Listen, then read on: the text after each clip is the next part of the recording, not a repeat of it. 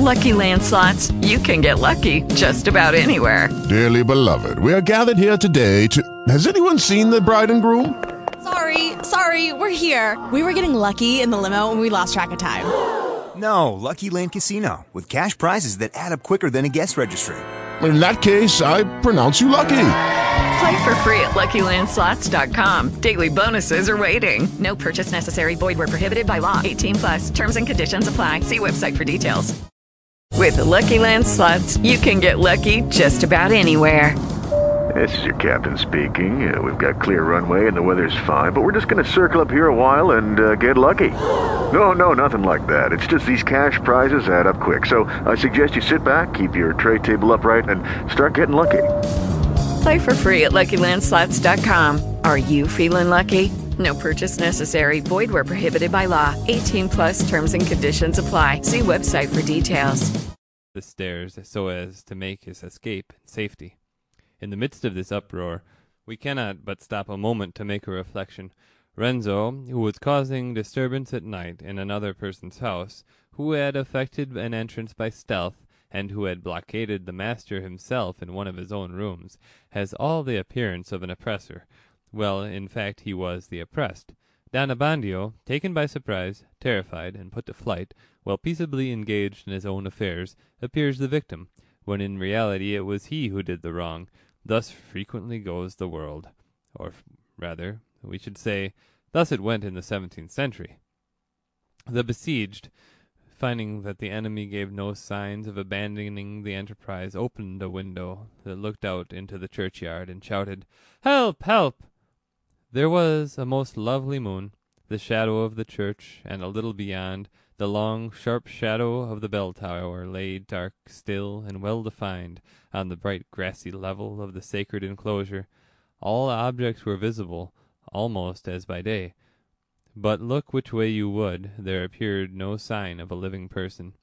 Adjoining the lateral wall of the church, on the side next the parsonage, was a small dwelling where the sexton slept. Aroused by this unusual cry, he sprang up in his bed, jumped out in great haste, threw open the sash of his little window, put his head out with his eyelids glued together all the while, and cried out, "What's the matter?" "Run, Ambrosio! Help! People in the house!" answered Don Abbondio. "Coming directly," replied he.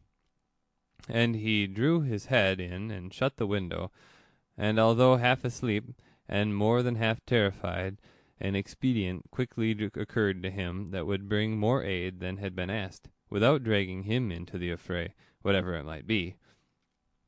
Seizing his breeches that lay upon the bed, he tucked them under his arm like a gala hat, and bounding downstairs by a little wooden ladder, ran to the belfry, caught hold of the rope that was attached to the larger of the two bells, and pulled vigorously. "Ton, ton, ton, ton!" The peasant sprang up in his bed. The boy, stretched in the hayloft, listened eagerly, and leapt upon his feet. "What's the matter? What's the matter? The bell's ringing. Fire? Thieves? Bandati?" Many of the women begged their husbands not to stir, to let others run. Some got up and went to the window. Those who were cowards, as if yielding to entreaty, quietly slipped under the bedclothes again, while the more inquisitive and courageous sprang up and armed themselves with pitchforks and pistols to run to the uproar. Others waited to see the end.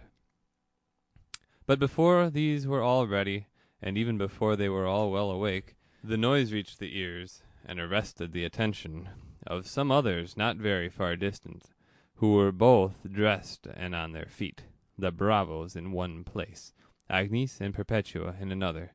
We will first briefly relate the moments of the bravos since we left them, some in the old building and some at the inn.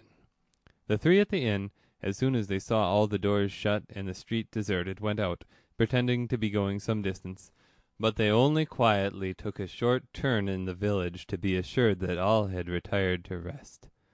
And in fact, they met not one living creature, nor heard the least voice. They also passed, still more softly, before Lucia's little cottage, which was the quietest of all, since there was no one within. Then they went direct to the old house, and reported their observations to Signor Griso. Hastily putting on a slouched hat, with a pilgrim's dress of sackcloth, scattered over with cockle shells, and taking in his hand a pilgrim's staff, he said, "Now let us act like good bravos, quiet and attentive to orders." So saying, he moved forward, followed by the rest, and in a few moments reached the cottage by the opposite way to the one our little party had taken when setting out on their expedition. Griso ordered his followers to remain a few paces behind, while he went forward alone to explore, and finding all outside deserted and still, he beckoned to two of them to advance, ordered them quickly to scale the wall that surrounded the courtyard, and when they had descended, to conceal themselves in a corner behind a thick fig tree that he had noticed in the morning. This done, he knocked gently at the door, with the intention of saying that he was a pilgrim who had lost his way, and begged for a lodging the night. No one replied. He knocked a little more loudly.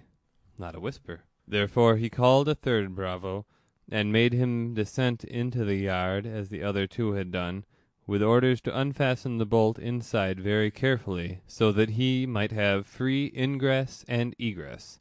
All was executed with the greatest caution, and the most prosperous success. He then went to call the rest, and bidding them enter with them, he sent them to hide in the corner with the others, closed the door again very softly, placed 2 sentinels inside, and went up to the door of the house. Here also he knocked, waited, and long enough he might wait. He then, as gently as possible, opened the door, and nobody within said, "Who's there?" No one was to be heard. Nothing could be better. Forward then. "Come on," he cried to those behind the fig tree, and he entered with them into that very room where in the morning he had so basely obtained a piece of bread. Drawing from his pocket a piece of steel, a flint, some tinder, and a few matches, he lit a small lantern he had provided, and stepped into the next room to assure himself that all was quiet. Not one was there. He returned, went to the foot of the stairs, looked up, listened. All was solitude and silence.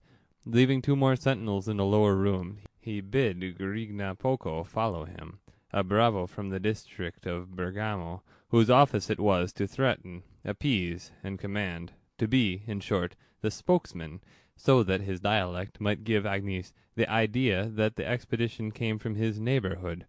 With his companion at his side, and the rest behind him, Griso very slowly ascended the stairs, cursing in his heart every step that unluckily creaked, every tread of these villains that made the least noise. At last he reaches the top. Here is the danger. He gently pushes the door that leads into the first room. It yields to his touch. He opens it a little and looks in. All is dark. He listens attentively. Perchance he may hear a snoring, a breath, a stirring within. Nothing. Forward then. He puts the lantern before his face, so as to see without being seen. He opens the door wide, perceives a bed, looks upon it. The bed is made and smooth, with clothes turned down and arranged upon the pillow. He shrugs his shoulders, turns to his companions, beckons them that he is going to look in the other room, and that they must keep quiet where they were. He goes forward, uses the same precautions, meets with the same success. "Whatever can this mean?" he exclaimed boldly. "Some traitorous dog must have been acting as a spy." They began to look about them with less caution, and pry into every corner, turning the house upside down. While the party upstairs were thus engaged, the 2 men who were on guard at the street door heard hasty and repeated footsteps approaching along the road that led into the village, and imagining that whoever it was he would pass by, they kept quiet, their ears, however, attentively on the watch. But behold, the footsteps stopped exactly at the door. It was Minicho, arriving in great haste, sent by Father Cristoforo to bid the 2 women, for heaven's sake, to make their escape as quickly as possible from their cottage, and take refuge in the convent, because the reader knows. He took hold of the handle of the latch, and felt it shake in his hand, unfastened and broken open. "What is this?" thought he, and he pushed open the door in some alarm, and putting one foot inside with considerable suspicion, he felt himself seized in a moment by both arms, and he heard two smothered voices on his right and left saying to him in a threatening voice, "Hush! Hold your tongue, or you die." On the contrary, however, he uttered a shrill cry, upon which one of them struck him a great blow on the mouth, and the other took hold of a large knife to terrify him. The poor child trembled like a leaf, and did not attempt a second cry, but all at once, in his stead, and with a far different tone, burst forth the first sound of a bell before described, and immediately after many thundering peals in quick succession. "If the cap fits, put it on," says a Milanese proverb. Each of the villains seemed to hear in these peals his name, surname, and nickname. They let go of Manicho's arms, hastily dropped their own, gazed at each other's faces in mute astonishment, and then ran into the house where was the bulk of their companions. Manicho took to his legs, and fled by way of the fields towards the belfry, where he felt sure there would be some people assembled.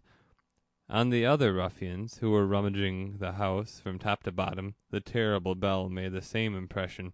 Confused and alarmed, they ran against one another, in attempting, each one for himself, to find the shortest way of reaching the street door.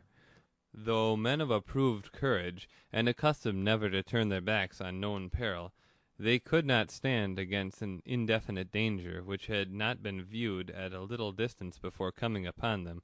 It required all the authority of Griso to keep them together, so that it might be a retreat and not a flight.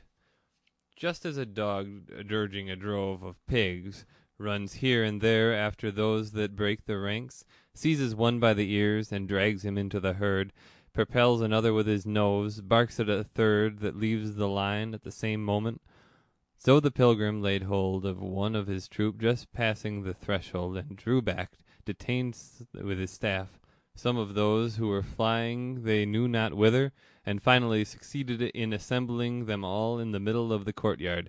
"Halt! Halt! Pistols in hand, daggers in their readiness, all together, and then we'll be gone. We must march in order. What care we for the bells ringing, if we are all together, you cowards? But if we let them catch us one by one, even the villagers will give us it. For shame! Fall behind, and keep together." After this brief harangue, he placed himself in the front and led the way out. The cottage, as we have said, was at the extremity of the village. Griso took the road that led out of it, and the rest followed him in good order. End of Chapter 8, Part 1. Recording by Peter Turner, Footville, Wisconsin.